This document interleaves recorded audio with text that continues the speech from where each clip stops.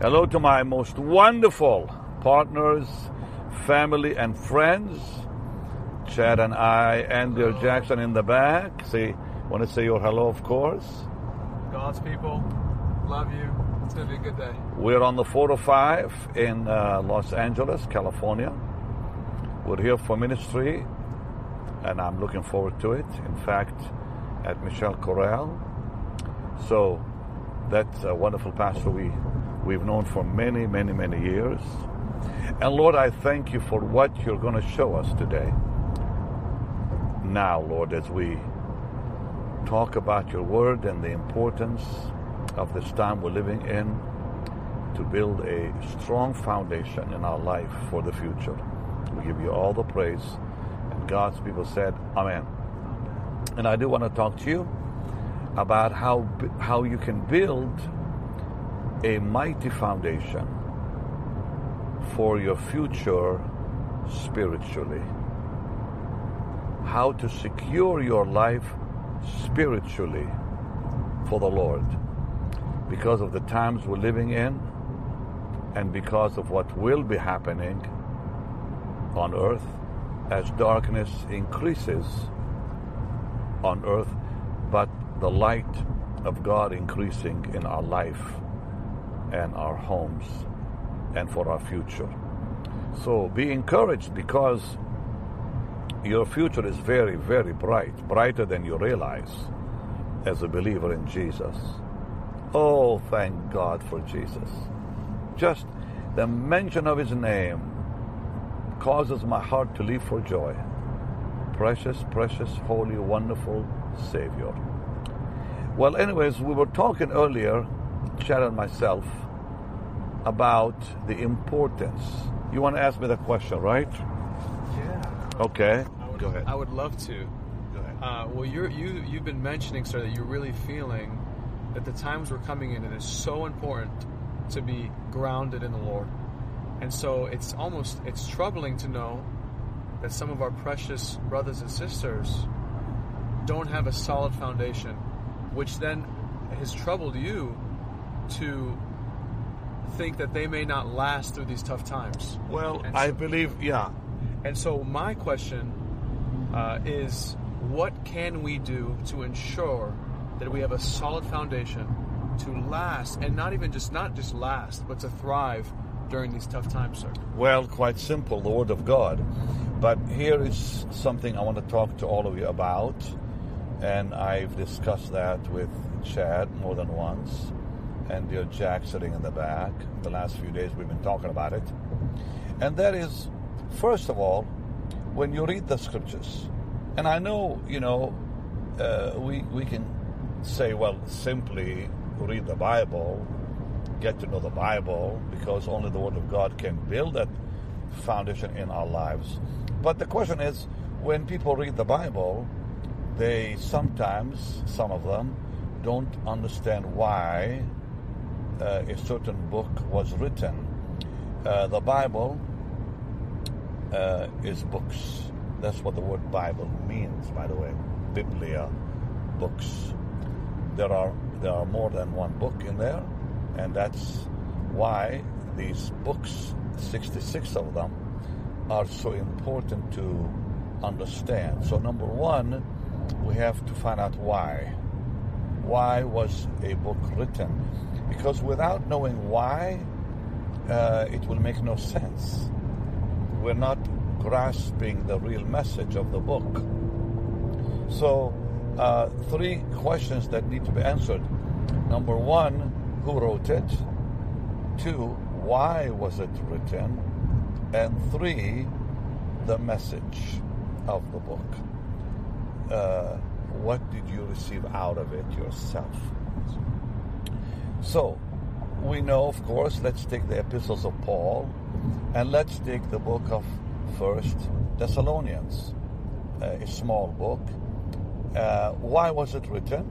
Well, it was written because the church in Thessalonica, north of Athens, Greece, today, was going through severe persecution, and Paul the Apostle wrote the book of 1 Thessalonians to keep the people strong under severe persecution to strengthen a thriving church that was used by God as a witness of strength to the church in Philippi, not far from Thessalonica, the church in Macedonia, next door, the church in Achaia, that's where Corinth was, a part of what was called Achaia, that's southwestern Greece.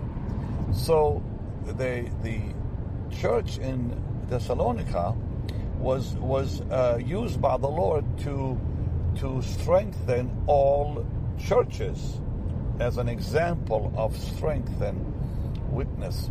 And Paul found out that they were going through severe persecution, and he did not want them to weaken. That's the reason the book was written.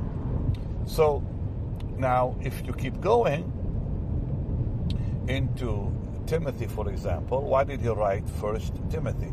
He wrote 1 Timothy that Timothy would establish elders in Ephesus. Why did he write 2 Timothy? He wrote 2 Timothy to say goodbye, his last goodbye in the whole Bible, and to tell Timothy to stay strong and go on in the ministry God gave him. Why did he write the book of Titus? To establish the church in Crete, to ordain elders in Crete, a small island not far from Greece. Why did he write Philemon? To bring back a young man who was the servant of Philemon, who was coming home, and he wanted Philemon to receive him. So once we have a clear-cut explanation on why a book was written, it solves the problem. Now you have a grasp. So, dear Chad is reading Hebrews now. So Hebrews is one of the most amazing books in the New Testament. We don't know who wrote it. Possibly Paul, possibly Apollos, possibly Barnabas. Nobody seems to know.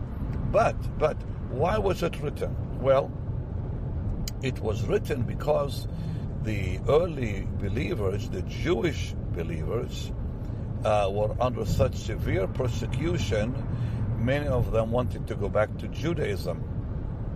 Because at that time, as it is today in many parts of the world, where persecution is severe, when someone comes to faith in Jesus, they are cut off completely from society in many parts of the world today. So in those days, when a believer, a Jewish man or woman, became a believer in Jesus, they were thrown out of the synagogue. Now, back in those days, to belong to a synagogue gave you security in that society did not cut you out, because belonging to a synagogue meant you're accepted as a Jew and protected by the Roman authorities, that you're not a cult. And therefore, you could get a job and have a house and have a good life because you were protected. The minute they threw you out of the synagogue, you were cut out of society, and nobody would hire you.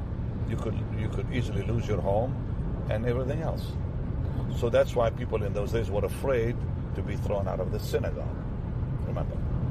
So anyways, that is why he wrote Hebrews. He was writing it because the early Jewish believers wanted to go back to Judaism to be accepted in society and to regain what they lost when it comes to shelter and clothing and food and such things, to be taken care of by their families or people. But the writer to the Hebrews said, going back is a mistake. Jesus is better. That's why he wrote in Hebrews 6, he said, and Hebrews 10, of course, which frightened a lot of Christians here, where he said, if we sin willfully, there's no more place for repentance. What he was talking about is apostasy, leaving the faith, in other words. So sinning willfully in Hebrews 6 and 10 wasn't talking about people sinning like we all fail here and there. He was talking about walking away from the faith for good. That's what he meant, willfully. So that gives us comfort. And if you read many of the commentators, that's what they'll tell you. And that's a fact of history. So knowing why a book was written gives you a grasp. So number one. Now, let me also talk about something else that is very important. I think what did us great damage as God's people is when the Bible years ago was divided into chapters and then verses.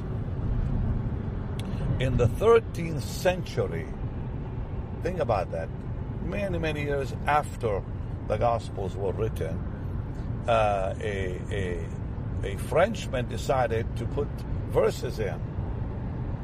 And what did they do? Well, the Archbishop of Canterbury divided the Bible into chapters, which was a big mistake.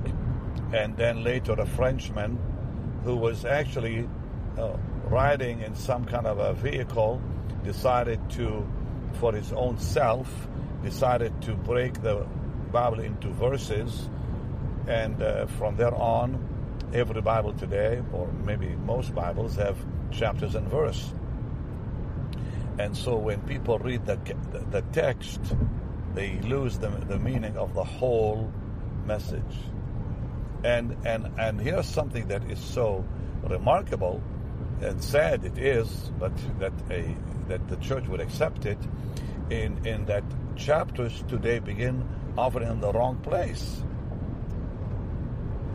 The message isn't complete. For example, Isaiah 53 should really begin with the last two verses of Isaiah 52. So I think what is important, which I've done now for a while and it's really blessed me, is I dismiss the chapters and verses in my mind and I read thoughts. It's absolutely life-changing. It's absolutely life-changing. Explain why. You capture the heart of God. That's what it's about. You capture. And you've been doing it. Yeah. Even today, I was hiding the chapters with my thumb as I was reading, just because I think sometimes when we even see those numbers, we think, oh, I've read enough. I've read enough today. But I'll stop here. But you miss the thought. And you miss the bread from heaven that wants to nourish us and change our life today. And like for example, when you read Corinthians, I think it is so damaging to read 3 chapters and stop. Sure. Because really the thought stops 10 chapters later. Isn't that amazing? And then you continue and it changes. So the thought has got to be followed through. I've said that to a lot of people, and I'm sure you've heard me, some of you. It's so important to understand this. So when you read Genesis, or let's say Exodus has, and the Bible says divide the word rightly. Divide the word rightly. It didn't mean put chapter and verse in it. Divide the word rightly means divide the thought of what the Holy Spirit is giving you. And when you see the thought in one place, it changes everything. All right, let me talk to you about something that I heard from another man of God who explained it like this. He said, everybody knows John 3:16. Every one of you knows John 3:16 by heart. But how many people know John 3:14? Or John 3:15? Or John 3:17? You see, the verses have done us damage. Because we know John 3:16, but we don't know why it was written. So let's go to John 3:14. What is the Lord talking about? He's talking about the time when the children of Israel were dying by the hundreds, possibly thousands, for sinning against God. And God sent snakes into the camp of Israel who bit them, and they died. And they came to Moses and said, we've sinned. And he went to the Lord to pray, and the Lord said, no, I'm not going to. I will not remove the snakes. I want you to build a brazen snake, put it on a pole, and put it on a hill outside the camp. And anyone who is bit needs to go outside of the camp and look at it to be healed. That's the cure. And so it says, and the word "so," like S-O, has really caused a lot of problems with John 3:16, because in John 3:14, Jesus said, even so must the Son of Man be lifted up. And that word "so" means in like manner, or thus. So today people say, for God so loved the world, like so much loved the world, he sent his only begotten Son. Well, that word "so" in John 3:16 is in like manner, or thus. Thus to what? So to what? Why did he say for God so? For God thus, in like manner. What manner? John 3:14. That's awesome. You put it together. You see it? Of course, it's beautiful. Huh? It's beautiful. You put it together. Yeah. So, in like manner will the Son of Man be lifted up, just like Moses lifted up the serpent. In like manner, the Son of Man will be lifted up. And now, Jesus said, in like manner, God sent his Son. In like manner, God loves the world, that he sent his only begotten Son. Changes the whole message, doesn't it? Yeah. So it's important. We're almost coming to our exit shortly. Okay. It's important that we understand, look at the Bible as a whole. You want to say something? Contextually, not just taking one verse and making a doctrine out of it. I think that's the context, not the text. Right.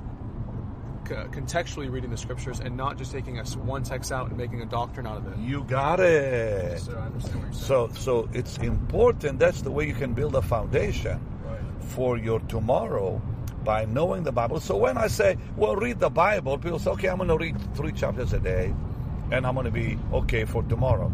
Yeah, but when you read, why are you reading? Do you know why the message? Do you know why he wrote the book? And are you able to connect the thought together? Now, once you do that, something else happens. You get the whole message for you today, not for why they wrote it then. For you today, how do I live my life today, knowing the message? So, thy word have I hid in my heart, that I might not sin against thee, Psalm 119 says. So now the full word is in my life. I receive the fullness of it in my life. And knowing the full mind of God is the only way we can defeat the devil. The only way we can resist him. I talked to you yesterday about how the Lord dealt with temptation, how the Lord resisted the enemy because he knew the word. And Satan never questions the authority of the Bible. Straight. Satan never questions the authority of the Bible, which to me is remarkable, that preachers have questioned the integrity and authority of the word, yet Satan himself has not. Think about that one. That's like mind-boggling by itself, because we cannot build a solid foundation if we don't understand the message and accept it as God's word. You know, when in John 10 the Lord said to the Jewish people, I'm the Son of God, and they got angry at him, and he said what to them? He said, are you angry and you say I blaspheme just because I said I'm the Son of God? Yet in the law, he pointed them back to the Bible, in the law it is written, ye are gods, And the scripture cannot be broken because the Word of God says, okay, you have 1 mile and 4th. In fact, go to the next exit out. Next exit, yeah. I'm being the navigator today on the 405. I lived there for 21 years, so I know this city very, very well. Los Angeles. There it is right there. Goodness gracious. All right, so just go out this exit here. You may want to go to the right lane slowly. But anyways, back to what I was saying. The Lord pointed the Jewish people to the fact that the Word of God is the Word of God. In other words, it's not. It has no human origin. It didn't come from man. And then he said something else. He said the scripture cannot be broken, means eternal. It's not bound to time and space. It's eternal. It cannot be broken. It's eternal. So God's word must be received. Right here, this is our exit on the right. God's word must be received as His word. Now listen, I'm going to pray with you. But before I do, I need to make sure. Well, actually, I'm still talking because I'm not done talking. Yeah, you turn to the right of the lights. So as we get, by the way, sorry about all these interruptions. I just wanted to make sure dear Chad doesn't end up getting lost and we end up somewhere else. It's a big city here.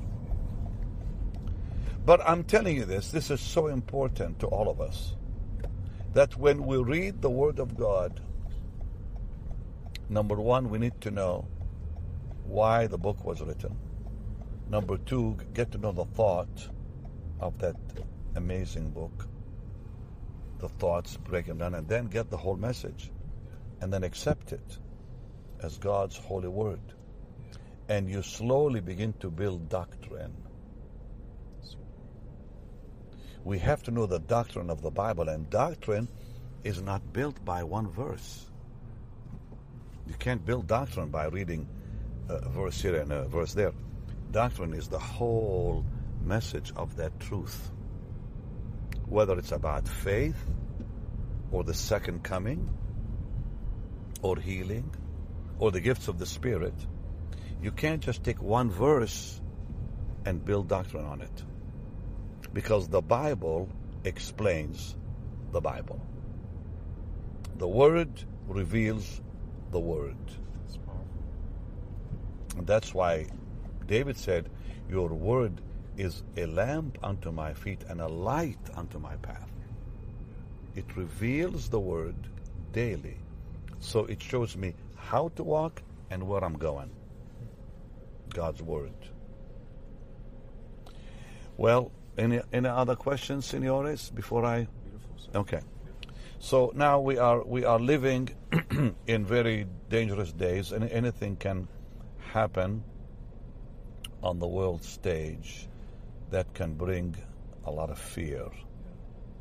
But not to us believers. If we are grounded in the Word, great peace have they that love thy law, and nothing will affect or offend them.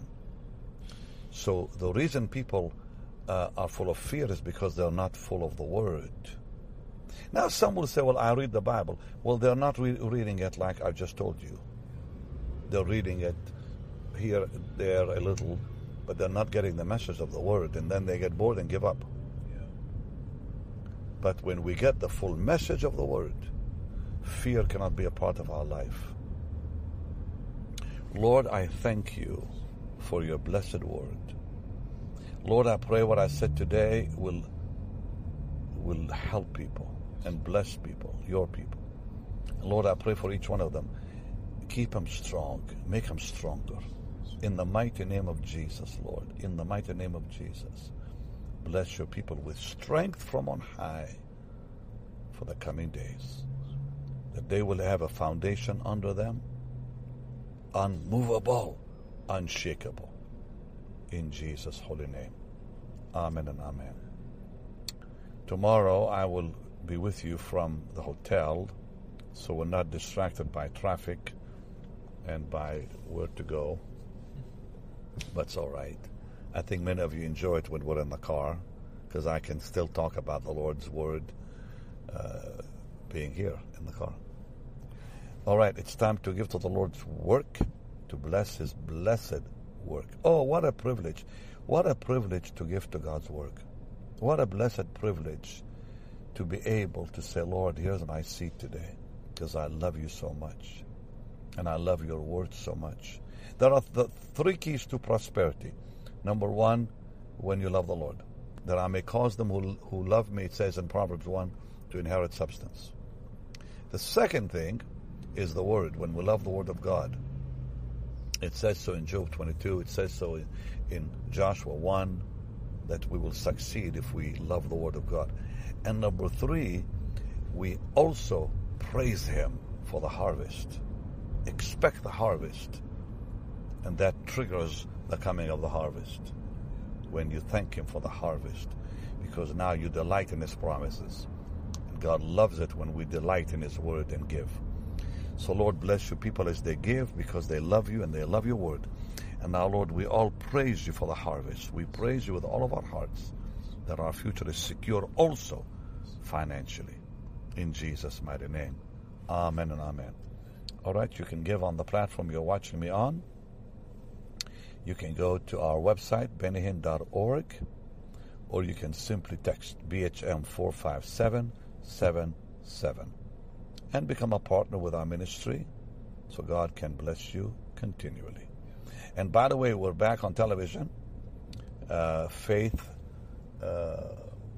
what was Let's See Now? Family broadcasting, I should say. It's on DirecTV and other stations. So be watching. Much love to you, and I'll see you tomorrow. Bye-bye.